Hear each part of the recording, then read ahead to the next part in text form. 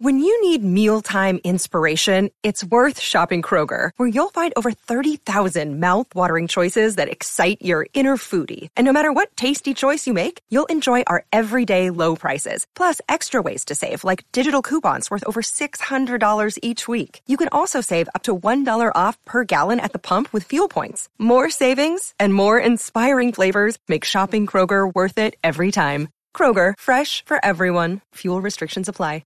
The Law School of America. The rule against perpetuities is a legal rule in the Anglo-American common law that prevents people from using legal instruments, usually a deed or a will, to exert control over the ownership of private property for a time long beyond the lives of people living at the time the instrument was written. Specifically, the rule forbids a person from creating future interests, traditionally contingent remainders and executory interests, in property that would vest beyond 21 years after the lifetimes of those living at the time of creation of the interest, often expressed as a life and being plus 21 years. In essence, the rule prevents a person from putting qualifications and criteria in a deed or a will that would continue to affect the ownership of property long after he or she has died, a concept often referred to as control by the dead hand or mortmain. The basic elements of the rule against perpetuities originated in England in the 17th century and were crystallized into a single rule in the 19th century.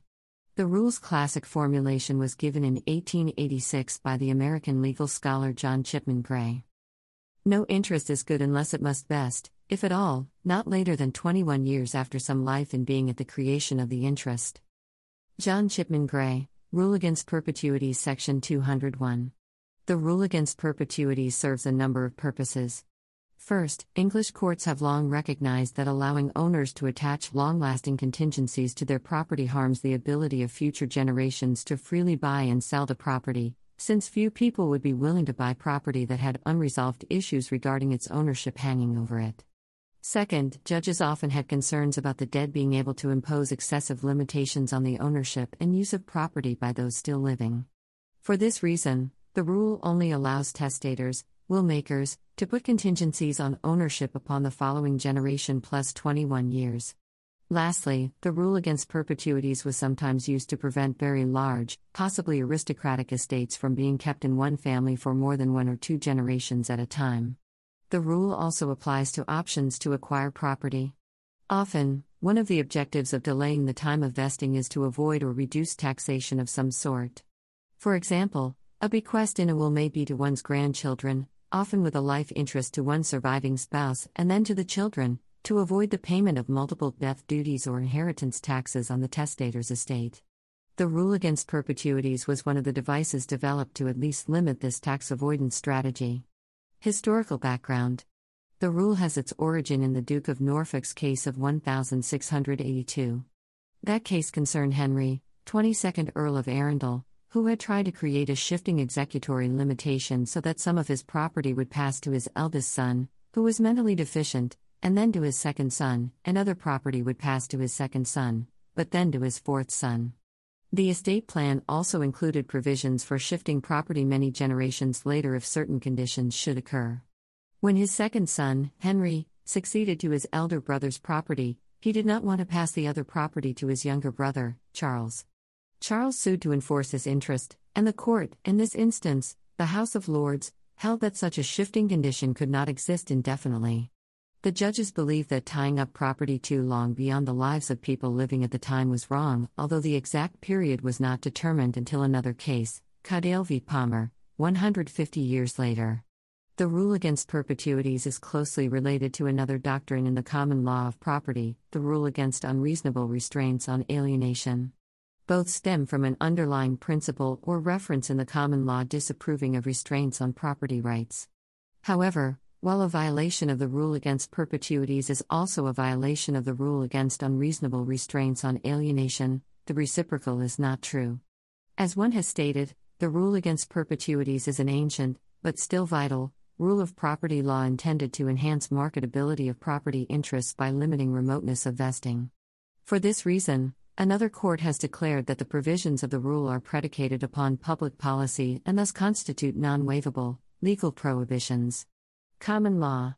Black's Law Dictionary defines the rule against perpetuities as a common law rule prohibiting a grant of an estate unless the interest must vest, if at all, no later than 21 years, plus a period of gestation to cover a posthumous birth, after the death of some person alive when the interest was created.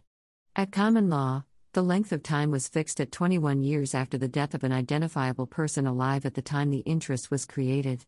This is often expressed as lives in being plus 21 years. Under the common law rule, one does not look to whether an interest actually will vest more than 21 years after the lives in being. Instead, if there exists any possibility at the time of the grant, however unlikely or remote, that an interest will vest outside the perpetuities period, the interest is void and is stricken from the grant. The rule does not apply to interests in the grantor himself. For example, the grant for A so long as alcohol is not sold on the premises, then to B would violate the rule as to B. However, the conveyance to B would be stricken, leaving to A so long as alcohol is not sold on the premises. This would create a fee simple determinable in A, with a possibility of reverter in the grantor or the grantor's heirs. The grant to B would be void as it is possible alcohol would be sold on the premises more than 21 years after the deaths of A, B, and the grantor. However, as the rule does not apply to grantors, the possibility of reverter in the grantor or his heirs would be valid. Statutory modification. Many jurisdictions have statutes that either cancel out the rule entirely or clarify it as to the period of time and persons affected. In England and Wales, dispositions of property subject to the rule before July 14, 1964 remain subject to the rule. The Perpetuities and Accumulations Act 1964 provides for the effect of the rule of interest created thereafter. The Perpetuities and Accumulations Act 2009 codified the wait-and-see doctrine developed by courts, and made the perpetuity period 125 years. In Scotland there are similar provisions under the Trusts, Scotland, Act 1921. In the Republic of Ireland, the rule was abolished as of December 1, 2009. The states of the United States have differing approaches. Some states follow the wait-and-see approach, or second-look doctrine, and/or apply the side prey doctrine. Under the wait-and-see approach, the validity of a suspect future interest is determined on the basis of facts as they now exist at the end of the measuring life, and not at the time the interest was created. Under the side prey doctrine, if the interest does violate the rule against perpetuities, the court may reform the grant in a way that does not violate the rule and reduce any offensive age contingency to 21 years. Other states have adopted the uniform statutory rule against perpetuities, or some variant of it, which extends the waiting period typically to 90 years after creation of the interest. Full citation needed. At least 6 states have repealed the rule in its entirety, and many have extended the vesting period of the wait-and-see approach for an extremely long period of time, in Florida, for example, up to 360 years for trusts. In Australia, each of the states has followed the UK approach to perpetuities, with statutory modification. In New South Wales, for example, the Perpetuities Act 1984 limits perpetuities to 80 years, but also adopts the wait-and-see approach. Application in the United States. The rule against perpetuities is one of the most difficult topics encountered by law school students. It is notoriously difficult to apply properly. In 1961, the Supreme Court of California ruled that it was not legal malpractice for an attorney to draft a will that inadvertently violated the rule. In the United States, the common law rule has been abolished by statute in Alaska, Idaho, New Jersey, Pennsylvania, Kentucky, Rhode Island, and South Dakota. A new U.S. uniform statutory rule against perpetuities was published in 1986 that adopts the wait-and-see approach with a flat waiting period of 90 years in place of the rule of life in being plus 21 years.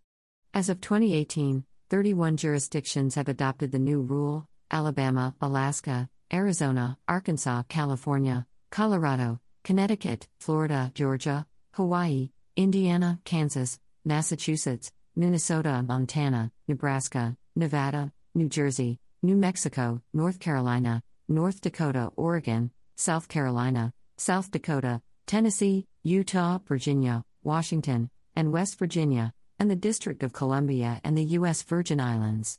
In 2015, the New York State Legislature considered whether or not to adopt the new rule. Other jurisdictions apply the Cypre doctrine, which validates contingent remainders and executory interests.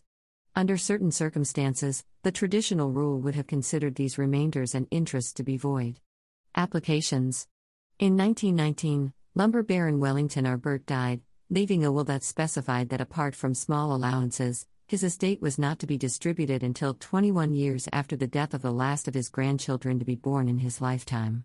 This condition was met in 2010, 21 years after his granddaughter Marion Lancil died in November 1989.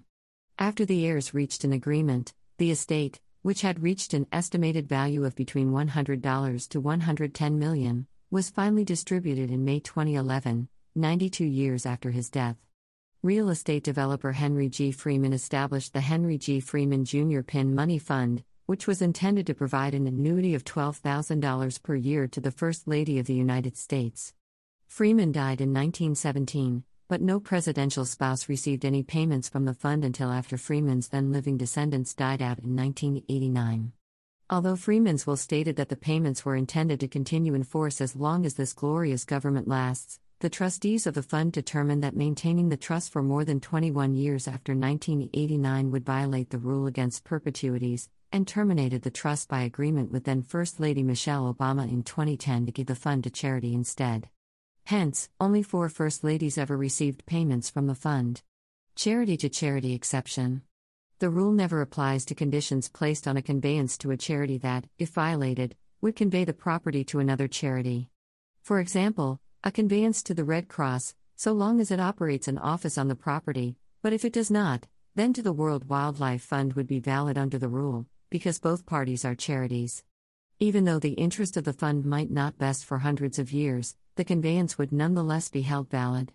The exception, however, does not apply if the conveyance, upon violation of the condition, is not from one charity to another charity. Thus, a devise to John Smith, so long as no one operates a liquor store on the premises, but if someone does operate a liquor store on the premises, then to the Roman Catholic Church would violate the rule. The exception would not apply to the transfer from John Smith to the Roman Catholic Church because John Smith is not a charity. Also, if the original conveyance was to John Smith and his heirs for as long as John Smith or his heirs do not use the premises to sell liquor, but if he does, then to the Red Cross this would violate the rule because it could be more than 21 years before the interest in Red Cross would vest, and therefore, their interest is void. Thus leaving John with a fee simple determinable and the grantor a possibility of revertere.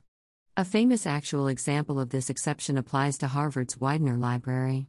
Eleanor Elkins Widener, the library's benefactor, stipulated that no additions or alterations could be made to the facade of the building. If the university ever changes the facade, it loses the building to the Boston Public Library. Because both Harvard and the Boston Public Library are charities, the restriction can apply indefinitely. Saving clause. In order to satisfy the rule against perpetuities, the class of people must be limited and determinable. Thus, one cannot say in a deed until the last of the people in the world now living dies, plus 21 years. To avoid problems caused by incorrectly drafted legal instruments, practitioners in some jurisdictions include a saving clause almost universally as a form of disclaimer. This standard clause is commonly called the Kennedy Clause or the Rockefeller Clause because the determinable lives in being are designated as the descendants of Joseph P. Kennedy, the father of John F. Kennedy, or John D. Rockefeller. Both designate well-known families with many descendants, and are consequently suitable for named, identifiable lives in being. For a time, it was popular to use a royal lives clause, and make the term of a deed run until the last of the descendants of, for example, Queen Victoria now living dies plus 21 years. Related rules. Jurisdictions may limit usufruct periods. For example, if a corporation builds a ski slope, and gives rights of use, usufruct, as gifts to corporate partners, these cannot last in perpetuity, but must terminate after a period that must be specified, for example 10 years. A perpetual usufruct is thus forbidden, and perpetual might mean a long, but finite period, such as 99 years. Here usufruct is distinct from a share, which may be held in perpetuity. Cultural references. The rule against perpetuities figures as a prominent plot point in the 1981 film Body Heat. It also figured as a secondary plotline in the 2011 film The Descendants. A restraint on alienation, in the law of real property, is a clause used in the conveyance of real property that seeks to prohibit the recipient from selling or otherwise transferring their interest in the property. Under the common law, such restraints are void as against the public policy of allowing landowners to freely dispose of their property. Perhaps the ultimate restraint on alienation was the fee tail, a form of ownership which required that property be passed down in the same family from generation to generation, which has also been widely abolished. However, certain reasonable restraints will be given effect in most jurisdictions. These traditionally include 1. A prohibition against partition of property for a limited time. 2. The right of first refusal. For example, if Joey sells property to Rachel, he may require that if Rachel later decides to sell the property, she must first give Joey the opportunity to buy it back. 3. The establishment of public parks and gardens, as was the case for the Royal Parks of London in the UK. These public spaces were created under such terms by the Crown Estate, which meant that these parks were held in perpetuity for the public to use. Some specific restraints on alienation in the United States include disabling restraints. To be effective, the grantor must sue the grantee for enforcement. The effectiveness of the lawsuit could prevent the transfer from being made. In addition, if the disabling restraint is found to be unconstitutional, the restraint will not be effective. Promissory restraints. If the promissory note is breached by the grantee, the grantor may sue for damages. Unlike disabling restraints, the effectiveness of the lawsuit does not prevent the transfer from being made. However, the Supreme Court says promissory restraints are not permissible. The promissory note discourages the person getting ready to sell the property, which is the same effect as the disabling restraint. Forfeiture restraints. In the event of a breach, the property returns to the grantor or the grantor's heirs. The return happens automatically, hence the argument can be made that there are no state actions. However, according to a constitutional argument, the mere fact that the state recognizes the validity of an automatic transfer makes it a state action. To be effective, the restraint must be reasonable, and the restraint must be the same as a real covenant or equitable servitude. There are 6 factors to determine if a restraint on alienation is reasonable. 1.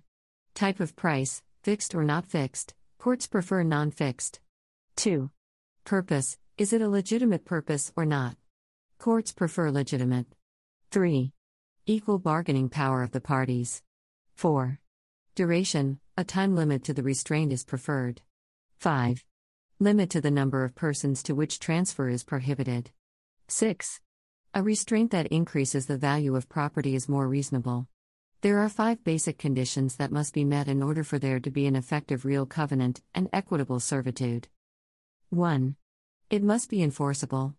To be enforceable, it must not be too vague, it must not violate a statute or the Constitution, it must not violate public policy, and it must meet the requirements under the Statute of Frauds. 2. It must touch and concern the land. 3. It must be intended to run. 4. There must be privity between the successive occupants. 5.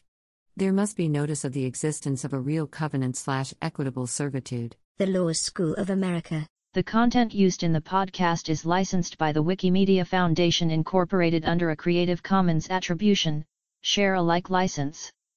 The text has been modified for audio. The content of these podcasts is for informational purposes only and do not constitute professional advice. These podcasts are not associated with the Wikimedia Foundation in any context. The Law School of America.